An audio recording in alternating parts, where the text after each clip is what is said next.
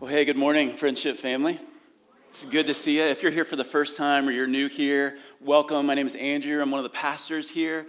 Before we even jump into this morning's sermon, I want to introduce you to something. How many of you have ever used the YouVersion Bible app? Has anybody ever used that? Okay, a few of you. If you don't know, this is like the world's best-selling, not best-selling because it's totally free, but you can download this, the most downloaded app for the Bible. We're actually in this now. And so I want to show you a quick video in case you're interested. You want to follow along. There's notes in there. I want to show you a quick tutorial here. So we'll put this video up on the screen. So if you click this Bible app here, it'll go like this. Push. There we go. It's taken me a while to get my fingers working. There it goes. Okay, so click on YouVersion. Down in the right corner, there's a More tab. You click on that. Once you click on that, which I will do in a second here, there we go. Okay, and then there's an Events tab. You click on that. It's moving in slow motion. This is technology, all right? Once you click on that Events tab, it will pull up all the local churches that are using this, and Friendship should be at the top of the list because, you know what, we're the best, right? No, we're all good. So just click on Friendship Baptist Church. When you click on that, it'll pull up the notes. So we'll have that available kind of every week if you want to follow along through the app. You should have some notes in the bulletin if you picked one up this morning, and these will also be available through the website once you pull up the sermon. So those are available to you on YouVersion, all right? So if you just type in Bible, if you want to pull up, if you want to download the app, you can go ahead and do that, all right? So there's your permission to be on your phone while I'm preaching, okay? Only for the Bible, right? Only for the Bible. So we are in week number 3 of this sermon series that we're calling God on Film. And really the big idea behind this whole series is that God is a storyteller. And every good story really reflects the best story of all time. And it's a redemptive story of God's work through history, up to today and through the generations and through the Bible. And God is a storyteller. And so we're looking at movies and trying to see what some of the things our culture is saying, the stories that our culture is telling, and what ultimately can we learn about who God is through the themes of these movies. And so the question we're trying to answer is, what is God like? And so 2 weeks ago, we were in Avengers Endgame, and really the idea that we saw with that is that God is in control from beginning to end. That's what we would call the sovereignty of God. God is in control from beginning to end. And then last week, we looked at the movie Aladdin, and really the idea with that is that Christ is the one who brings true freedom. So not only is God powerful, not only is God in control, but God brings true freedom, the freedom that our hearts are longing for. Now, today we're jumping into the movie Toy Story 4. So let me just try to get a pulse for where we're at here in the room. How many have seen the movie Toy Story 4? Raise your hand. Okay, a good number. How many of you have seen any of the Toy Story movies? Okay, a lot of you. So you understand kind of what's going on. I'm going to try, because some of you haven't seen the movie, I'm going to try not to give spoilers this morning, okay? I hear some amens, and I got some Facebook things saying, don't you spoil this, all right? Okay. I'm going to try not to, but we're going to talk about Toy Story 4. And some of you are like, what in the world are we going to learn about God from an animated film about toys? Actually, it's pretty incredible, the story that we see in this movie and how it parallels what we see in the scriptures. And so I want to pray. We're going to show the trailer for this movie to entice y'all to go watch it, all right? And then we'll jump into the sermon, all right? So would you pray with me? Father God, this morning we're grateful that we can come together, that we can gather, that you are the God who calls us up out of the grave. You are a God who pursues us and loves us, and we get to come together as your redeemed people that have been found. And Lord, we come this morning to worship you, and we pray that as we meet together, as we open your word, that you'd speak to us. Wherever we're at, whatever we're facing, God, that your presence and your power would be very clear and very evident this morning. And so we pray that you would meet with us in Jesus' name. Amen. Woody, why am I alive? You are a toy. You belong to Bonnie. These are your friends. Woody, I have a question. Well, actually, not just one. I have all the questions. Who wants to go on a road trip? Me! Vacation! You need help with that? No, I got it. I know, this is a little strange, but we all have to make sure nothing happens to Forky. Something happened to him. Buzz, we gotta get Forky. Roger that. The panic is attacking me. Let's go save a spork. Do I need to be worried? Well, my guys are veterans. They'll hang in there. On my way, Woody!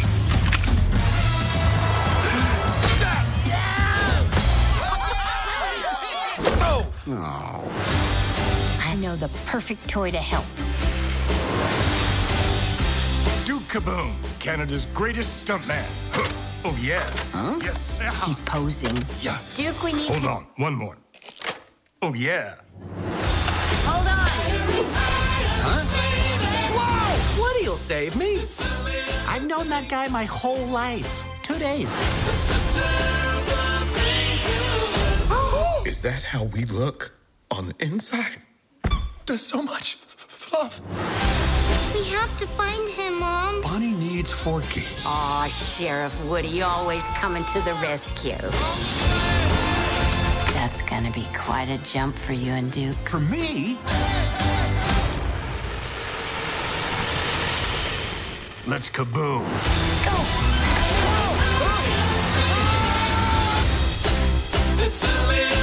That's where Forky is being kept. How do we get that key? What about the old plush rush? There you go. Oh, where did you two come from? Well, we're not doing that.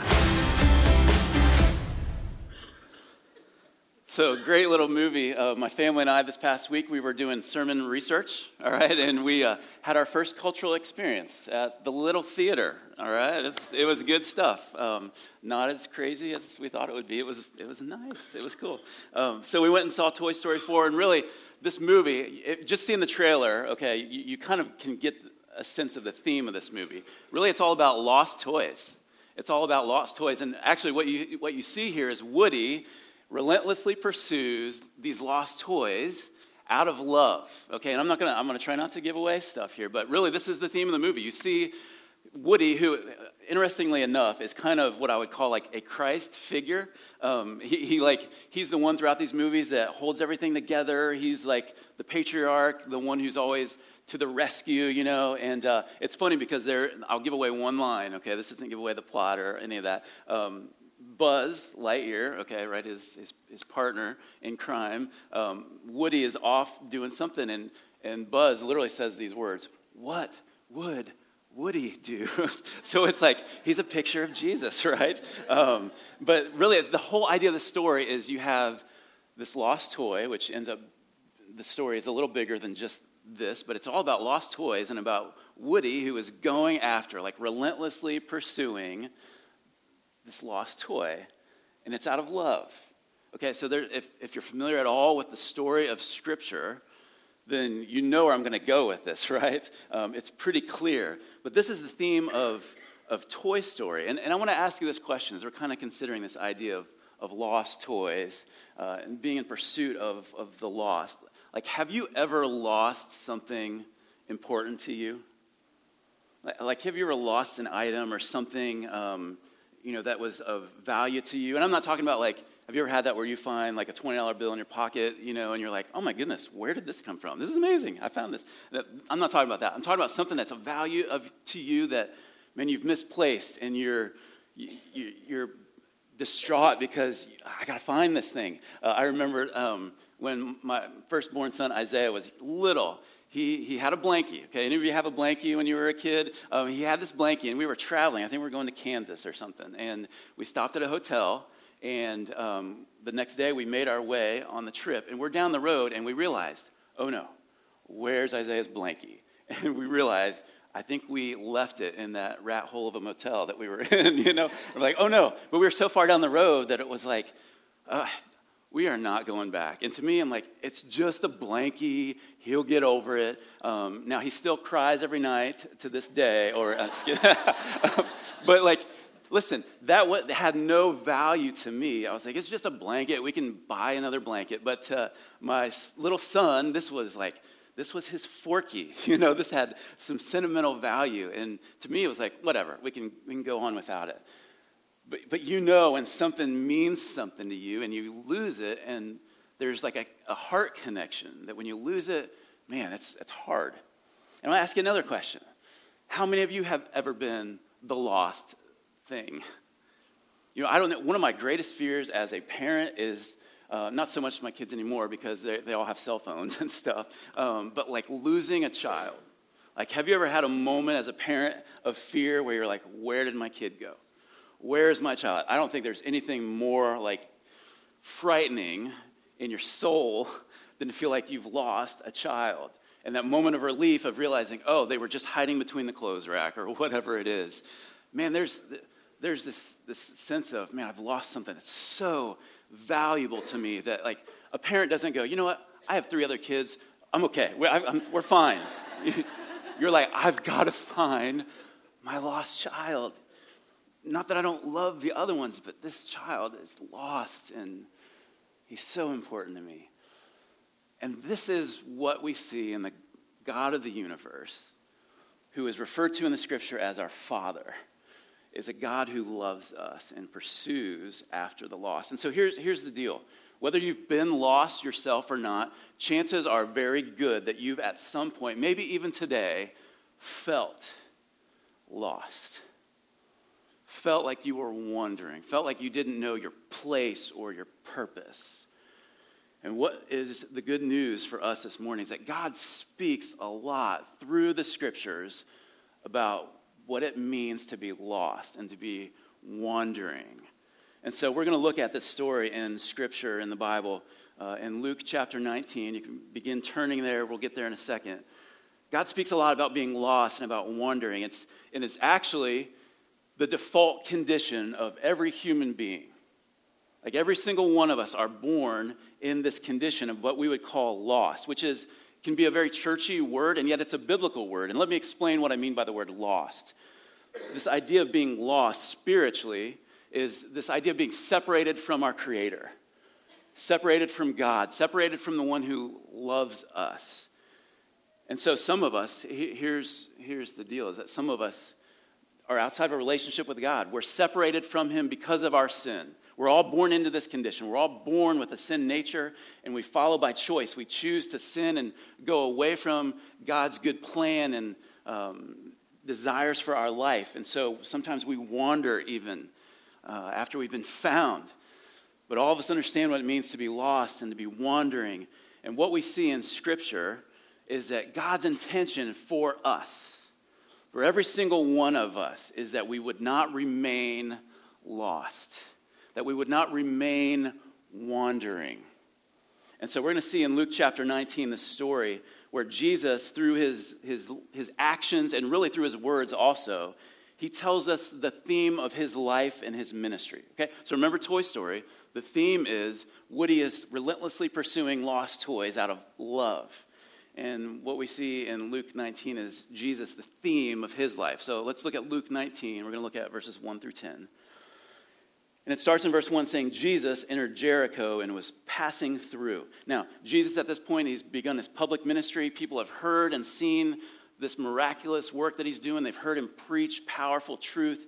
And so his popularity is rising here. Verse 2, it says, Behold, there was a man named Zacchaeus, okay, or Zach. We'll call him Zach this morning, right? He was a chief tax collector and was rich. Okay, this is an important detail about this individual Zacchaeus, or Zach. He was a tax collector, okay? In that Jewish culture, tax collectors were despised.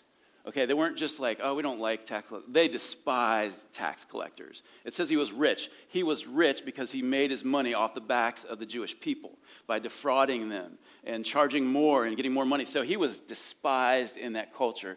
And it says he wasn't just a tax collector. He was a chief tax collector. I mean, he was the worst of the worst, right? He is up at the top of this list. In fact, when you look through Scripture, you always see tax collectors lumped in the category of tax collectors and sinners, right? So they're like at the bottom of this social totem pole.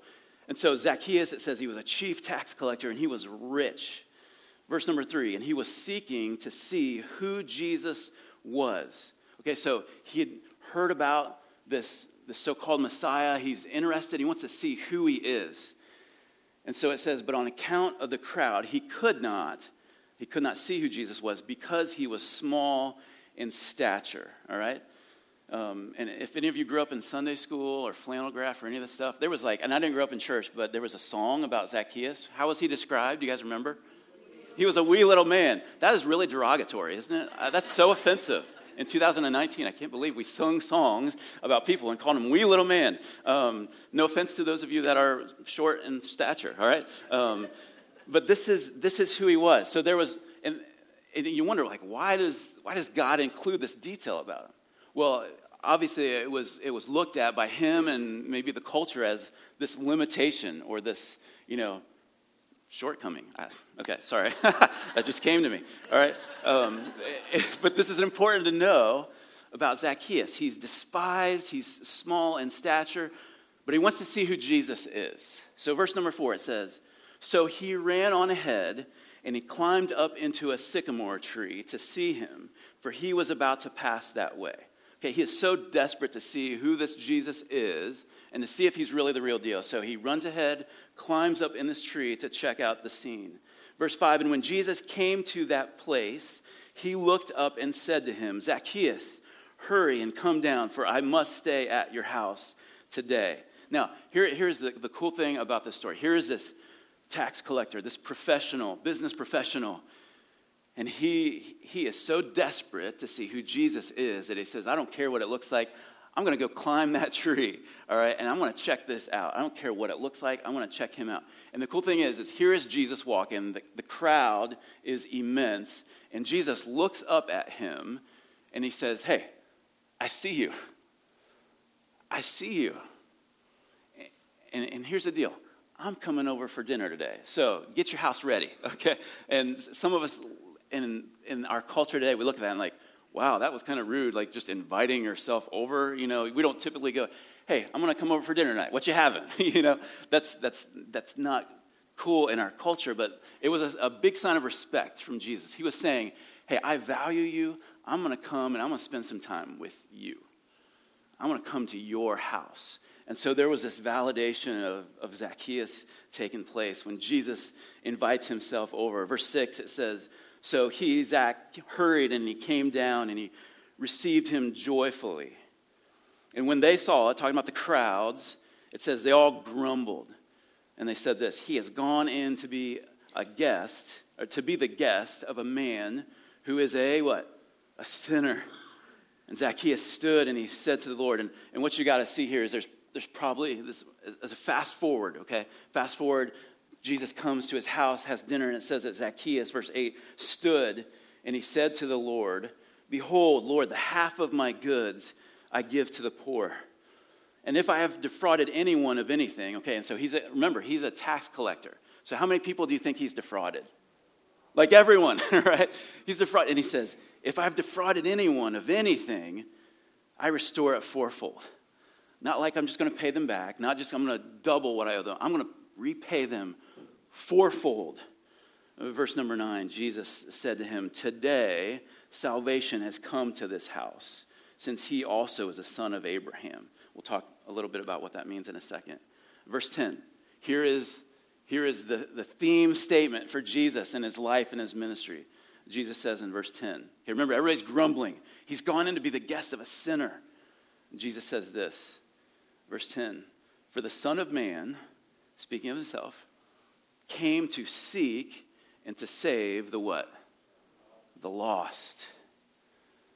The life of Jesus, the ministry of Jesus was all about this. He says, "I came to seek and to save the lost." Let me put it another way. This is kind of our bottom line for this morning. God relentlessly pursues the lost and wandering out of his great love. God relentlessly pursues the lost and wandering out of his great love. And so before we even move on, I want to look at a couple things in this passage. But before we even skip past this idea, I want us to think about this for a second. Because there's some of you in this room that are outside of a relationship with God. And there's some of you in this room that maybe you have a relationship with God, but you feel like you're wandering, right? You're kind of wandering here and there. You're not really sure. You're not really committed. You may be a Christian, but you're not really following Christ, and you're wandering. Here's what you've got to know this morning. God is relentlessly pursuing you. God is relentlessly pursuing me. And sometimes we're going through our stuff and we're going through our struggles and we're going through our high points and our low points. Listen, we've all got to realize that God relentlessly pursues every single one of us. Because how many of you know, maybe you even have a relationship with God, but there are days and weeks and seasons where you feel like you are just wandering around. How many of you are with me? You know what I'm talking about? God, listen, you're not lost and wandering. God is pursuing you. In fact, I want to look at a passage here real quick before we jump into Luke 19. I'm just going to read it to you. It's not on the screens or on the app. Acts chapter 17.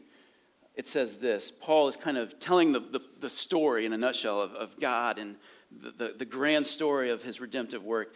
And in Acts 17, verse 24, Paul says, "The God who made the world and everything in it, being Lord of heaven and earth, does not live in temples made by man, nor is he served by human hands as though he needed anything, since he himself gives to all mankind life and breath and everything. And he made from one man," speaking of Adam, "every nation of mankind to live on all the face of the earth, having determined allotted periods and the boundaries of their dwelling place." Verse 27, "that they should seek God."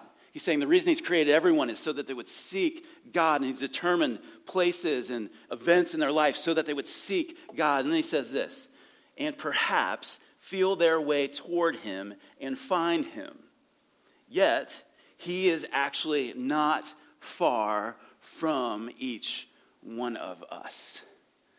And here's what I want you to know this morning. You may feel like you are so far from God, like you have done things that could never be forgiven. Maybe you are a follower of Jesus, you believe in who Jesus is, but you've wandered and you feel like you have run so far from God that he could never reach you. You need to know this morning that he is still near you. You have not run so far that you are outside of his reach. You may feel like you've run miles and miles, but it says he's not far from any of us. Why? Because he is relentlessly pursuing you and me. Amen? That is good news this morning. And so I want to look for just a minute at this passage and just three quick things that we can kind of see in this story, and we're going to kind of fly through this. But in this, number one is this. Jesus doesn't care about your social status or your situation. He doesn't care about your social status or your situation. In other words, you see Zacchaeus, he was this chief tax collector. He was lumped with the sinners. His social status was not good, all right? He was despised. And you know what? Jesus didn't see him and go, "Oh, you know what? You're an outcast. I don't care. You have nothing to offer me. The culture hates you. I don't care. You have nothing good." He doesn't care about your social status or your situation. He doesn't care whether you're rich or you're poor. He doesn't care what political affiliation you have. He doesn't care your socioeconomic position. He doesn't care about that. Number two, he doesn't care about your outward appearance or your, quote, limitations. He doesn't care if you're a wee little man or not. He doesn't care if you're not pretty enough according to our culture. He doesn't care if you're thin enough according to our culture. He doesn't care if you're popular enough or outspoken enough. He doesn't care about those limitations, right? He doesn't care about that because he sees Zacchaeus through all of this. Number three is this. What he does care about, he cares about the condition of your heart. He looks past your social status. He looks past your outward appearance and your limitation, and he looks straight to the heart of you and me. You may be playing the part this morning and come to church every single week, and yet your heart is so far from God. He is looking past all of that because he's looking straight to your heart. And that is what he cares about. That is what he cares about. Because here's the heart of Zacchaeus on display, all right? You see his desperation to see who Jesus was, right? It caused this dignified adult to run and climb up a tree, for goodness sake, right? He was desperate to see who Jesus was. He didn't care what it looked like. And could some of us learn something about that in our culture? Because some of us are so afraid to pursue Jesus because of what it is going to look like to the surrounding culture. And Zacchaeus said, I am desperate to find out who he is. Is he really who he says he is? Jesus cared about his heart, and his heart was crying out, I need to see if this guy is for real. And then you see the action of Zacchaeus, right? He comes down through here, and you see that it says in verse 6 that he came down from the tree and he received Jesus joyfully, right? The response of his heart was joy. It was to receive Jesus. And then you see his action later on. It says that let me read it to you again. It says in verse number 8, Zacchaeus stood and said to the Lord, Behold, Lord, the half of my goods I give to the poor. In other words, half of what I have, I'm going to give it away to the poor. And he says, and if I've defrauded anyone of anything, I restore it fourfold. And then Jesus responds by saying, today, salvation has come to this house. Now, I want to make sure that you don't misunderstand this, because it could be easy to read this and go, okay, Zacchaeus did all these good things. He repaid all the wrongs he did. He made all the wrongs right. And so all of a sudden, he is in good standing with Jesus. That's not what is going on here. What's happening is that here's the response of Zacchaeus. He received Jesus joyfully. And now it says, because Jesus has changed his heart, now his actions follow. And now he has this awareness of his sinfulness and who Jesus is. He has trusted him. Now he's saying, okay, now I'm going to restore. I'm going to make all the wrongs right. I have power to do that. It's a cause and effect, right? He's not repaying in order to find salvation. His salvation has caused him to repay. Does that make sense? He's not doing good things to find good standing with God. Because he has found good standing and forgiveness with God, now he is doing good things. Why? Because God has changed his heart. And so don't go out of this room this morning going, I've got to go to church more, and I've got to give half of my stuff to the poor, and I've got to make all my wrongs right in order for God to accept me. No. Remember, when did Jesus see him? Before he did all that, right? Jesus saw him, and it says that he received him joyfully, and it changed him. Because when we see and when we encounter Jesus, it changes our heart, which leads to our actions that change. So here's the pattern.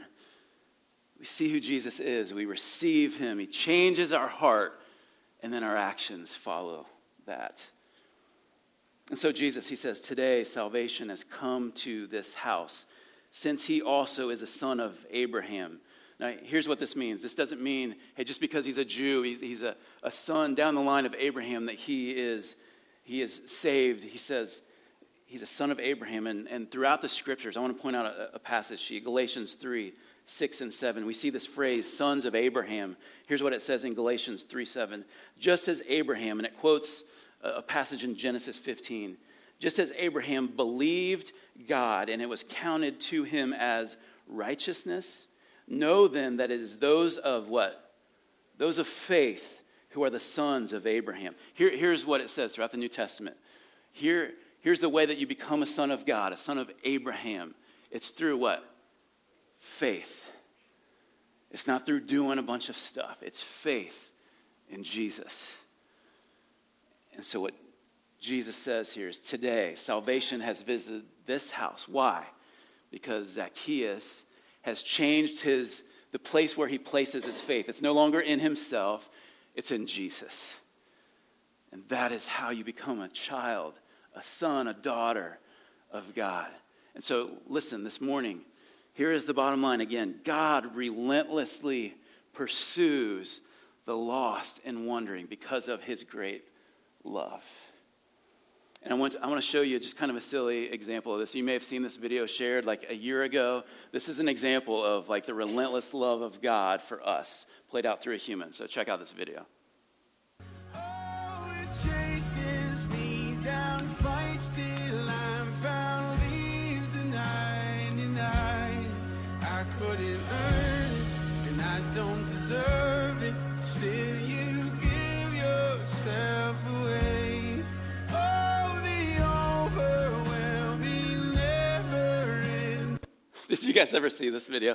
A Chick-fil-A employee, okay, he's running after the car that has left their meal. Okay, so he's chasing after the customer because they've lost their food, right?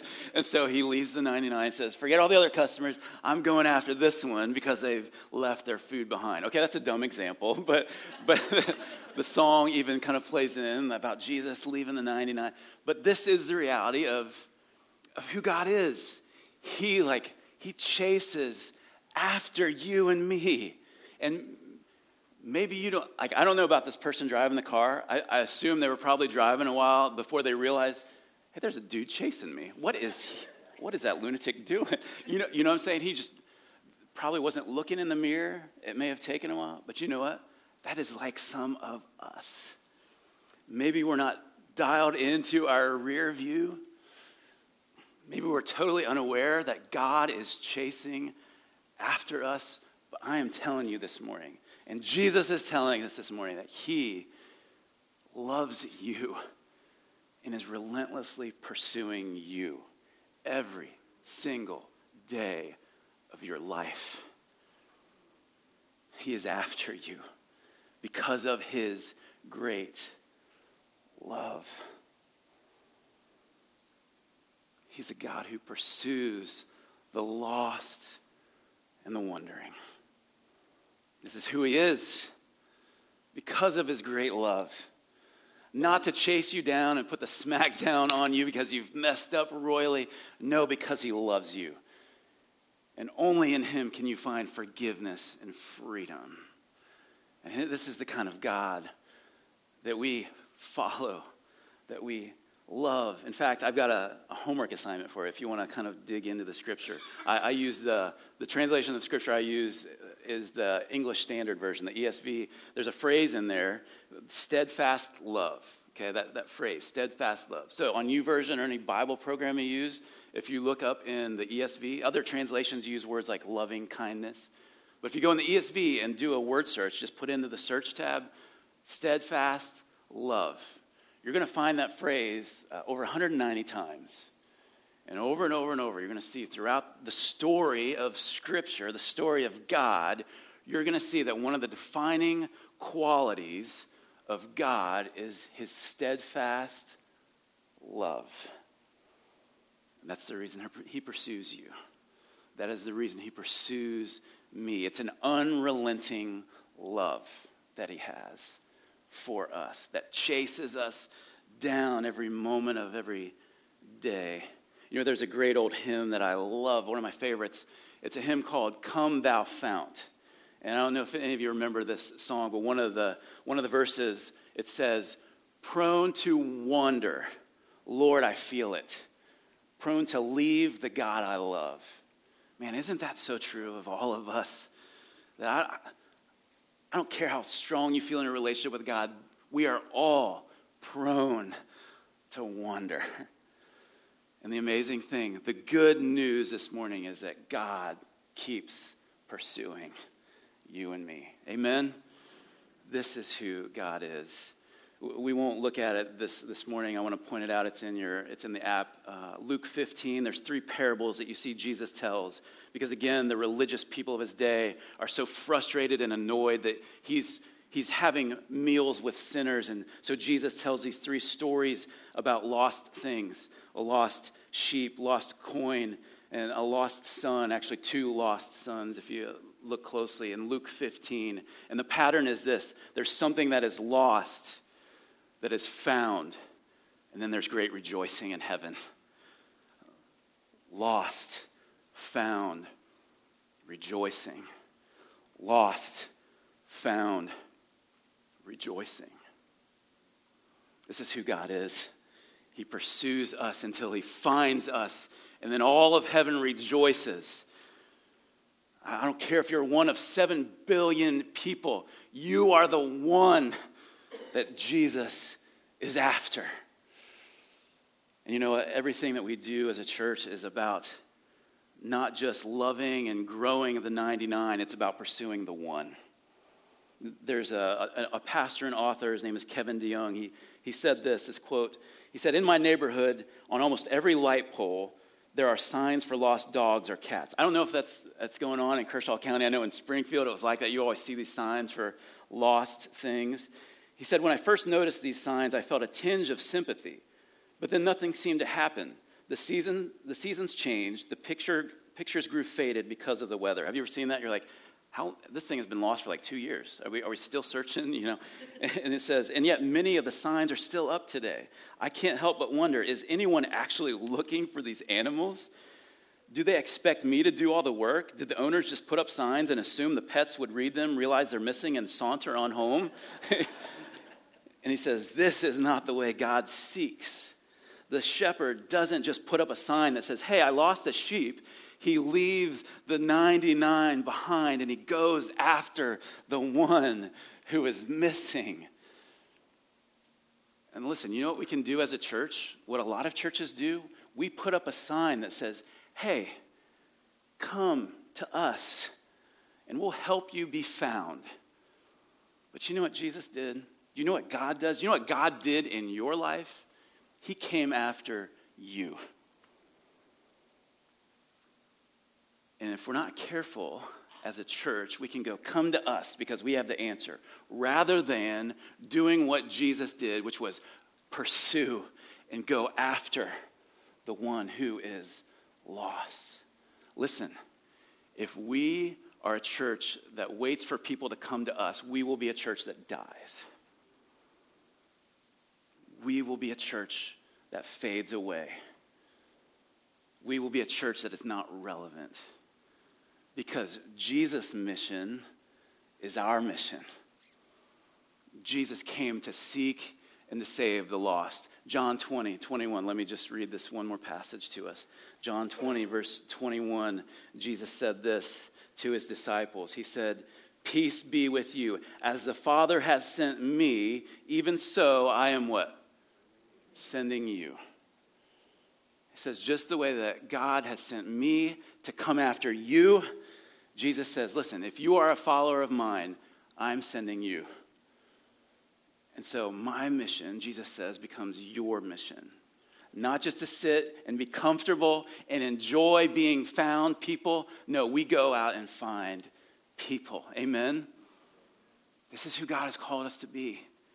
Not just a gathered people, but a scattered people who go after those who are lost and wandering. Because the reality is, for most of us, we would still be lost apart from God had he not pursued us. That's the reality for all of us. And so this is who we are. And so in a couple weeks, in the month of August, we're going to do our next series is a series that we're calling Who's Your One?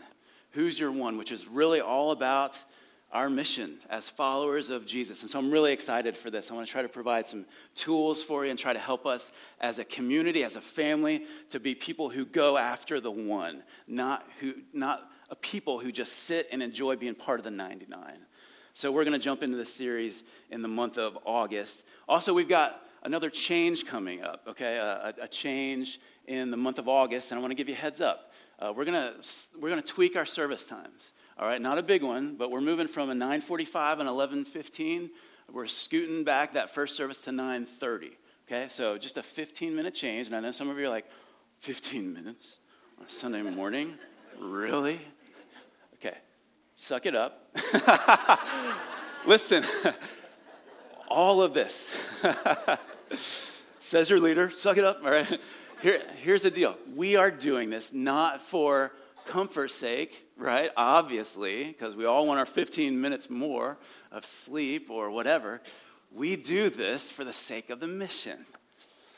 we do this because this isn't just a place for us to gather as God's people. This is a place where we can invite the lost in to witness us loving one another and worshiping the God of the universe. And so making a slight change. Here's part of the deal. In our 9:45 service is getting a little fuller. And as we head into the fall, listen, we want to try to make room for as many people who would not claim to be found people to make their way in and hear the good news of the gospel. And so we're hoping that some of this will push some folks to the 11:15 so that we can make more room in both services for people who would come in, all right? So it's for the sake of the mission. If it was for the sake of comfort, we wouldn't be doing this, right? We would go like 12:30 or whatever. But that's not why we do this. And so those things are coming up. So let me, as we kind of conclude this morning, let me give you a couple questions to ponder, all right? As we've talked about this God who relentlessly pursues the lost and the wandering, let me ask you a couple questions. Question number one is this: are you lost? Are you lost? What I mean by that is, are you outside of a relationship with God? Has there never come a point in your life where you've submitted yourself, your heart, that God is after? Have you never submitted your heart to this God who loves you? Are you wondering? Maybe there's come a point where you've put your faith in Jesus. But man, you find yourself feeling like you're lost and wondering. You're not really sure your place or your purpose. Here's what I would ask you to do this morning. Turn to Christ. Ask God for forgiveness. Turn your trust away from yourself and trying to figure things out, and trust in God. Turn to him. Because listen, he's not far from you.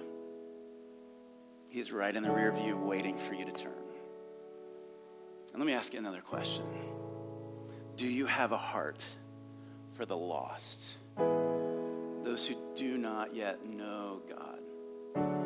Not yet believers. Because listen, it's easy to follow Jesus and be just, so wrapped up in our relationship with him that we forget that there are people that do not yet know who God is, that do not yet know that he loves them, that do not yet know that he is after them. And while we sit comfortable in air conditioning, they are on their way to an eternity without Christ. And so I want to ask this morning, this isn't a guilt trip question, but do you have a heart for the lost? Because if you don't, if I don't, here's what we need to do. We need to turn to God and say, God, would you break my heart for the people that need you? And maybe I am found, but would you use me to help find others?